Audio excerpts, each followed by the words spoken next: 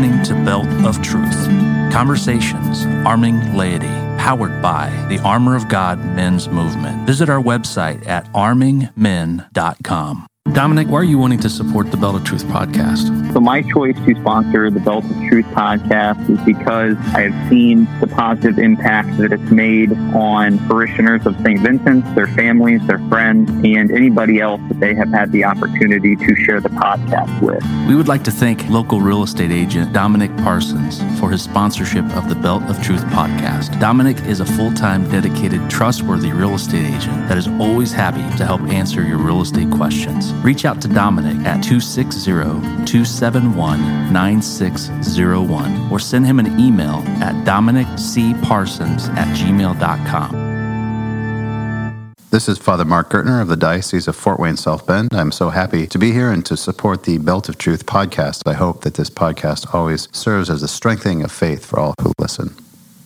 In the name of the Father, and the Son, and the Holy Spirit, amen. Heavenly Father, we thank you for this time and opportunity to just come and speak to you about our passions, our loves. We ask that this conversation be blessed and inspired by your holy words. We entrust all this as we pray together. Glory be to the Father, and to the Son, and to the Holy Spirit, as it was in the beginning, is now, and ever shall be, world without end. Amen. In the name of the Father, and the Son, and the Holy Spirit. Amen. Welcome, friends. You're listening to The Belt of Truth. I'm Rob Gregory. I'm here with a friend of mine, Mr. Justin Aquila. Justin, thanks for being here. Glad to be here. So you're in a newer role as a pastoral associate, and you're in charge of RCIA and marriage prep here at St. Vincent de Paul. Is that correct? Correct, yes. And how's it going so far? So far, so good. Yeah, it always takes a little while to get used to a new role, how you do things at a particular parish, but I feel like I'm finally getting the hang of it. So what is RCIA? RCIA stands for the Rite of Christian Initiation of Adults, but don't get too used to that because a new translation is coming out of the rites, and sometime in 2023 or 2024, it will now be called the Order of Christian Initiation of Adults. So all our acronyms are going to go out the window. We have to rebrand, so to speak. But that is actually it's going to be a great opportunity. One of the problems is the church re-envisioned what we call the catechumenate in the Second Vatican Council. So in the life of the early church, there was something called the catechumenate. That's the primary way people became Catholic. As Christianity spreads throughout Europe, the primary way people are brought into the church is by baptizing infants. If you have a convert or a group of converts, they would work with the priest more individually. There wasn't the extended process that there was in the early church. In 1962, in the Vatican II's document on the liturgy, the bishops of the world asked for the catechumenate to be restored, and that's what we got now with the RCIA process. So the RCIA process is back in the life of the church only for the last 60 years. So the process itself, it's not an overnight process. It's obviously several months of a process. Talk a little bit about what that process looks like. Sure. Yeah. So the guiding principle the church gives for the RCIA process is that conversion works in people's lives gradually and in stages. And that's a principle drawn from the way God has worked with the human race from the beginnings of Genesis through today. He tends to work both with groups and with individuals gradually in stages. So I think my experience bears that out. I'm sure yours does as well. And that's ongoing. So the idea of the RCIA process is actually that it's split into 4 segments. The first is what we call the pre-catechumenate, also called inquiry. And so as someone's connecting with the church, they're hearing the gospel, the basic message of the Christian story for the first time, and they're being invited to respond to it, to entrust themselves or give their life to it. And it's also, as the word inquiry suggests, a time for them to ask questions, understand what the church is, understand why we do some of the things we do. When they're ready to go on, and this is the part that there's a renewal going on as we've better understood in the last 5-10 years what the church was actually asking for in the restoration of this catechumenate, and that is we're trying to be very intentional not to move people to the various stages before they're ready. So for example, at St. Vincent's, in a couple weeks, we'll interview all the the participants in RCIA, hey, are you ready to go on? If not, it's fine. Like you can still stay in this question and answer period. We don't want to rush you through if you're not ready. So once they do that, they go through what's called the rite of welcome or acceptance, depending on whether they're baptized or not. And for the first time they're accepted into the life of the community publicly, Father welcomes them at a mass. Their sponsors sign them with the sign of the cross as a sign of their commitment to move forward toward baptism. The second phase is called the catechumenate. That's where they're going to learn about the core teachings of the faith. They can still, of course, ask questions and things like that. Once they feel ready to go on, they move into a period of time where they're called the elect. That's usually the 6 weeks of Advent. And that the formation shifts from understanding the faith to more prayer, reflection. There's Sunday rituals. And at the beginning of that period, they go through a rite called the rite of election, where Bishop Rhodes in our diocese or a bishop in another diocese welcomes them on behalf of the broader local church. So they're welcomed by the parish, then they're welcomed by the bishop. And then finally they come into the church, and then the Easter season is meant to be a period of 6 weeks of what we call mystagogy, which is helping them unpack what they've received in the sacraments and then giving them a little launch out into their first year of being Catholic. So start to finish, the process is how long? Yeah, so if you're baptized already in another Christian denomination and you have a pretty good understanding of Christianity, depending on, again, how familiar you are, how well-read you are coming in, how much you understand the Catholic faith, you can move through pretty quickly, actually. Could be 3, 4 months, 6 months. The catechumen, if you're unbaptized, is meant to be a full year. We're going to start to pivot that way slowly at St. Vincent's, so that catechumenate will actually start in Lent, and the person would come in the following Easter. So let's say you start Lent 2023, eventually you'd come into the church Lent 24 if you're unbaptized. So with your understanding of theology, which is pretty good, do you know of another faith that takes that journey so seriously and has that many steps to go through to come in? No, I don't. I mean, they could be out there, but I'm not familiar with one. And partially the response, the reason for the length of time is to use a modern analogy, we're soliciting their informed consent, right? Because you're freely accepting Jesus and the Catholic faith, and you want to make sure that the person coming in can make that decision to understand what is expected of them as the Catholic. The other purpose is, again, God works gradually in stages. So some person, right, they've been thinking about becoming Catholic, they've been in the pew with their spouse for 30 years, and they're ready to go. And we can work with them. The church gives us that ability to accelerate some of that in that situation. What do you say to the people that think that that's hooey, that if I want to become Catholic, I should just be able to go to Mass and receive all the sacraments? Why do you get to tell me that I can't do that? There's two responses to that. One is a practical one. I use the dating analogy, right, for marriage, right? Most people spend some time with their spouse, getting to know them, learning to trust them before they grow in intimacy. And the Christian life is about intimacy with Jesus Christ, and through Jesus Christ with the Father. And so it takes time to learn that language of intimacy. So that's a practical thing. And theologically, the Catholic faith is rich, and we want you to be able to really understand it, grasp it, wrestle with the questions that you might have, so that when you come in, you're in to stay. So I've heard this before, and I almost think that this is true for me. The cradle Catholics who went through, the normal Catholic school education and received their sacraments through that process, I would almost argue they could be more weak in their understanding of the faith than the RCIA candidates that are getting this at a different stage of life. You agree with that? Yeah. The church actually calls for, and this is where we've been weak in our formation, the church calls for what they call post-baptismal catechumenate. So when we started to baptize infants, there's a lot of reasons for that, one of which, of course, is high rates of infant mortality. So you want to make sure that the child has all the riches and the gifts of sacrament of baptism. But the church always expected that formation to happen after baptism instead of before. So with adults can make the choice for themselves, and they require that formation because they're making the choice themselves. The church entrusts to parents, when you baptize your child, because the child can't make the decision yourself, to do that formation. So it's not that the church intends something different, it's just we've been bad at implementing it. And, based on the statistics we were talking about before, we have an issue in the Catholic Church where the last I heard, it was for whenever one person comes in, there's at least 5 that leave. Yep. Why do you think that is? Probably a variety of reasons, right? One is I don't think we evangelize very well. We don't share with people the good news of salvation, invite them to respond to a living relationship. Sometimes catechesis is pure book knowledge, and our faith is a living faith. So don't hear me saying that the book knowledge is not important, right?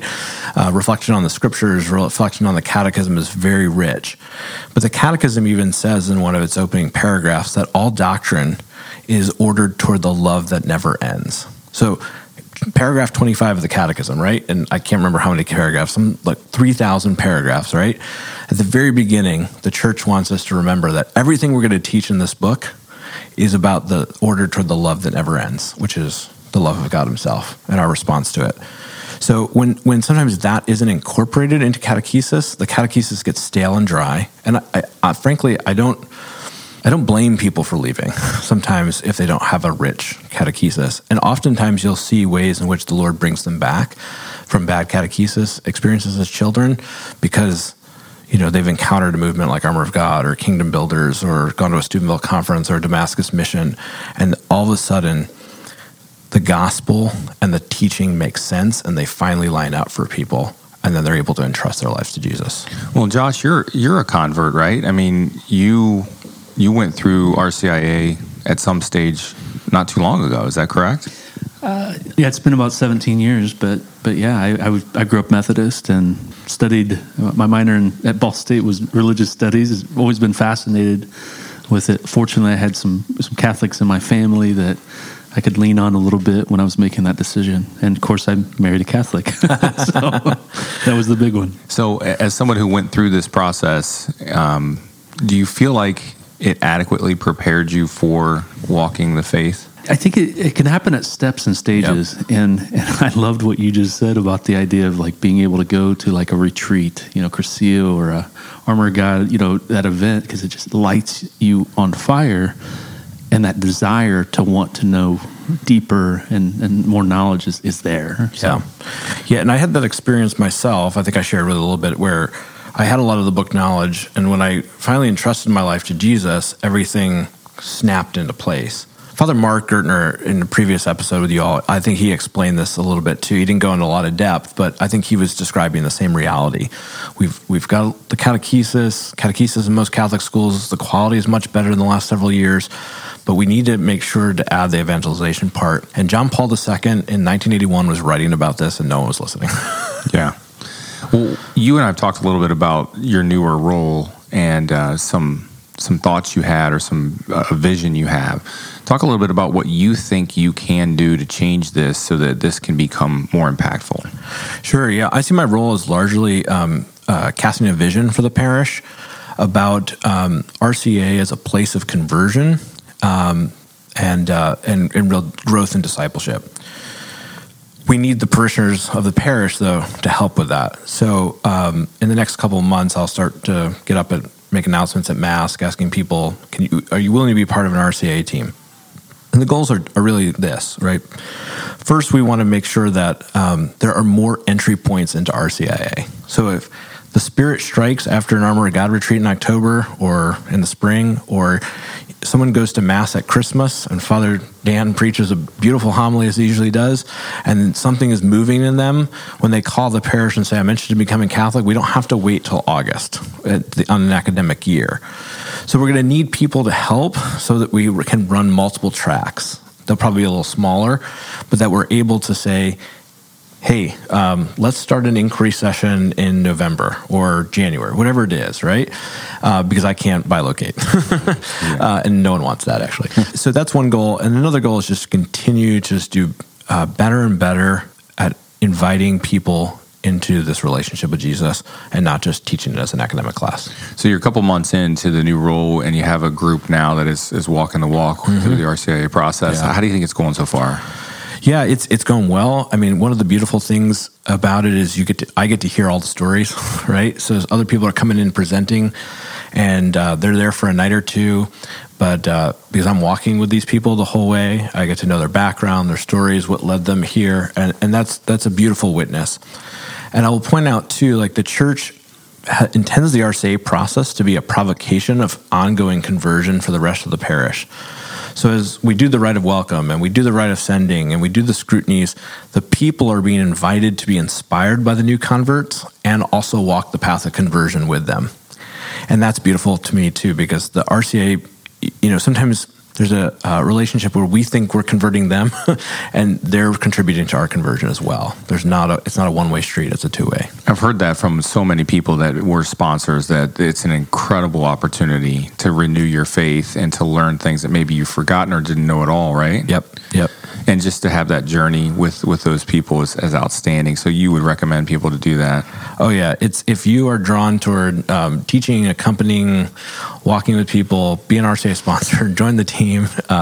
We're looking to have more and more people involved in this process. Let's talk about your other role, your other hat that you wear, which is marriage prep. Mm-hmm. We live in a society where at least 50% of marriages end in divorce. So knowing that, it's my understanding the church is taking this obviously very seriously. Yeah. And again, newer role for you. So talk a little bit about the process of marriage prep in the Catholic Church. The main goal of marriage prep is, so all sacraments have a preparation period, right? And it's adapted to the sacrament, the particularities of the sacrament. So what is unique about marriage is when I received my confirmation, the bishop confirmed me. But when I got married to my wife, we married each other, and the priest was the officiant. So the church says about marriage that the marriage is brought into existence by the free exchange of vows in public in front of the minister of the church. That's what brought the marriage into existence. So if there was something lacking in my freedom or something lacking in my wife's freedom, the church, if God forbid, our relationship had gone south and we divorced, the church could look at that and say something was defective in our exchange of consent.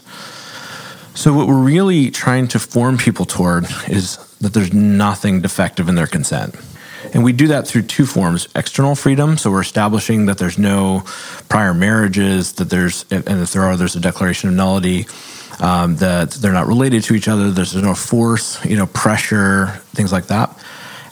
That we can do, right? We can walk through that steps and feel pretty confident of that. The part that we have to appeal to the other person, the couple's freedom, is we're just facilitating opportunities for them to grow in their internal freedom. Do I understand the vows? What am I committing to? Am I mature enough to make those vows? Do I have a reasonable amount of knowledge about my spouse so that there's not something I don't know about them that would keep me from being making a free commitment to them for the rest of our lives? So those are the two goals, really, is we're just trying to facilitate their freedom. And walk us through that process. How long does that take? Sure.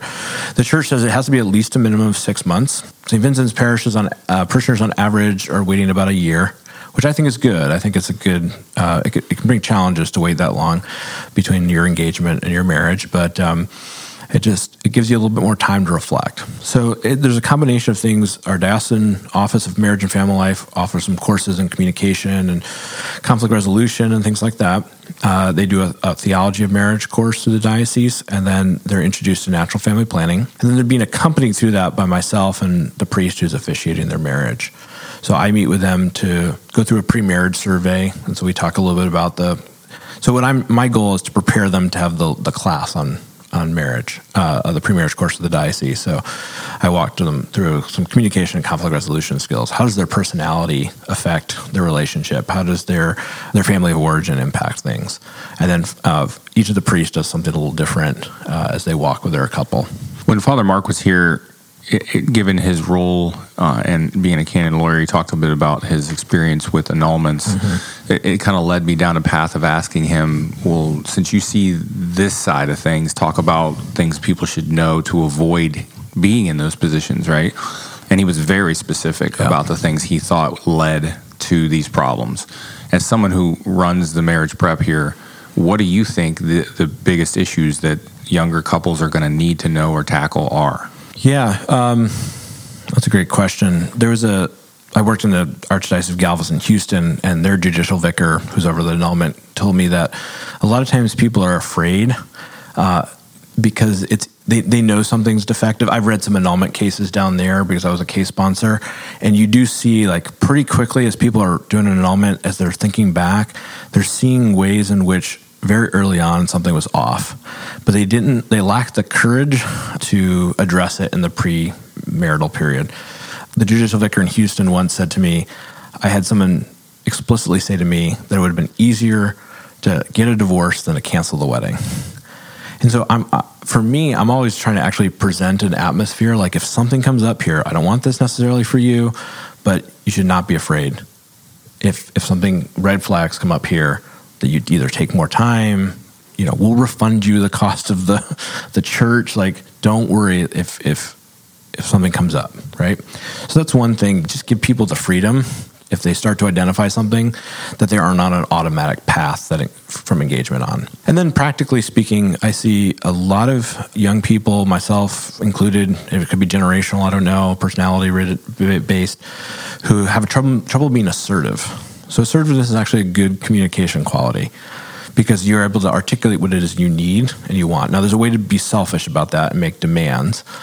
But a big part of what I do is try to help couples learn some skills to be assertive without being a jerk, to be charitable, to understand that their spouse may not be able to respond to every need that they have, but it's always a good thing to map that out and lay that on the table. What do you say to the people that, again, think that the church's process is hooey? It's too long. You don't need to tell me when I'm ready to get married. Sure. What's your response to that? Yeah. First of all, I have to say I'm grateful I don't encounter that much. It happens occasionally. And sometimes, the church's marriage preparation process hasn't been helpful, hasn't always served the couple. And sometimes they hear about that from their family and so forth. So I want to say that people shouldn't stop challenging the church to offer marriage preparation that meets their needs. But at the same time, that time of waiting, that time to look under the hood one more time of the relationship to make sure everything's in order, everything's functioning properly, can really serve the couple well if they do that intentionally. Well, don't you think that's countercultural? I mean, we live in a society where most people want it and they want it now. So, I mean, to hear that it's, like you said, 6 months and in St. Vincent maybe a year, I mean, if you're in your early 20s, you're like, nope, I don't like that.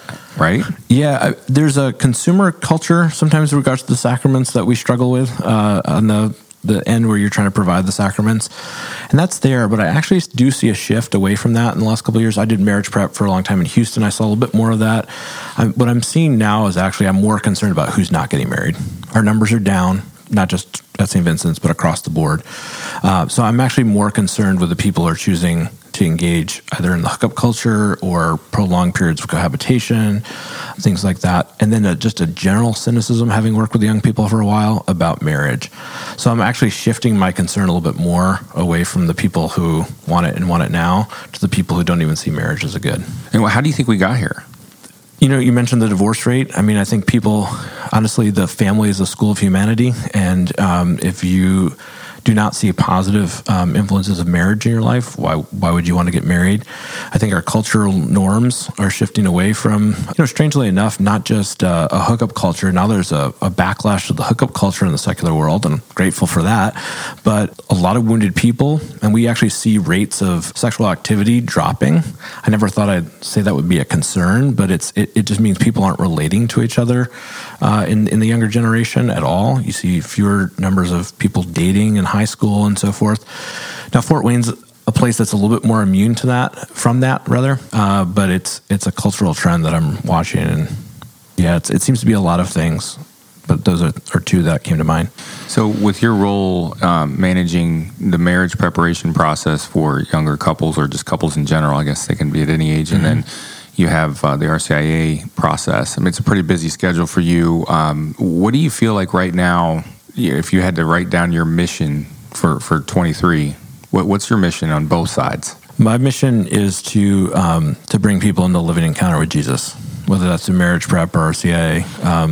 That is central to everything I do. And marriage is the image the Scripture uses over and over again for how we relate to God. And so as people discover their vocation in married life, that should also lead them to a greater understanding of who God is and how they should relate to God as they learn that on the human level. Father John Riccardo says a great line. When his dad passed away, his mom leaned over the casket as they were about to shut the casket and walk into this funeral mass. And she said, because of you, I know God better. And if our couples can say that at the end of their marriage, I can rest at night. Wow, that's outstanding. What about the RCIA process? What's the mission there for 23 for you? Yeah, so again, to bring people in relationship with Jesus Christ, but also to work with the structure so that St. Vincent's is a place where people can come in and start the RCIA process when they're ready and not wait on us. Yeah, that's a great initiative. So, I mean, I ask everybody this question to end an episode. I think I know this, but are you hopeful? I am, yeah. I mean, I mentioned depressing numbers and so forth, but the church has always been fruitful, no matter in the big numbers and the successful numbers and the small numbers. And the grace of the Holy Spirit's with us. And as long as we're faithful to that, we'll bear fruit. Well, Justin, thank you for everything that you do for us. Again, not everybody gets to see you working so hard behind closed doors, and I do appreciate everything that you do for the parish and all of our families. So thank you very much for being here. Yeah, thank you. Appreciate it. You've been listening to Belt of Truth, powered by the Armor of God Men's Movement, located in Fort Wayne, South Bend Diocese in Fort Wayne, Indiana. For more information about Belt of Truth and Armor of God, visit armingmen.com.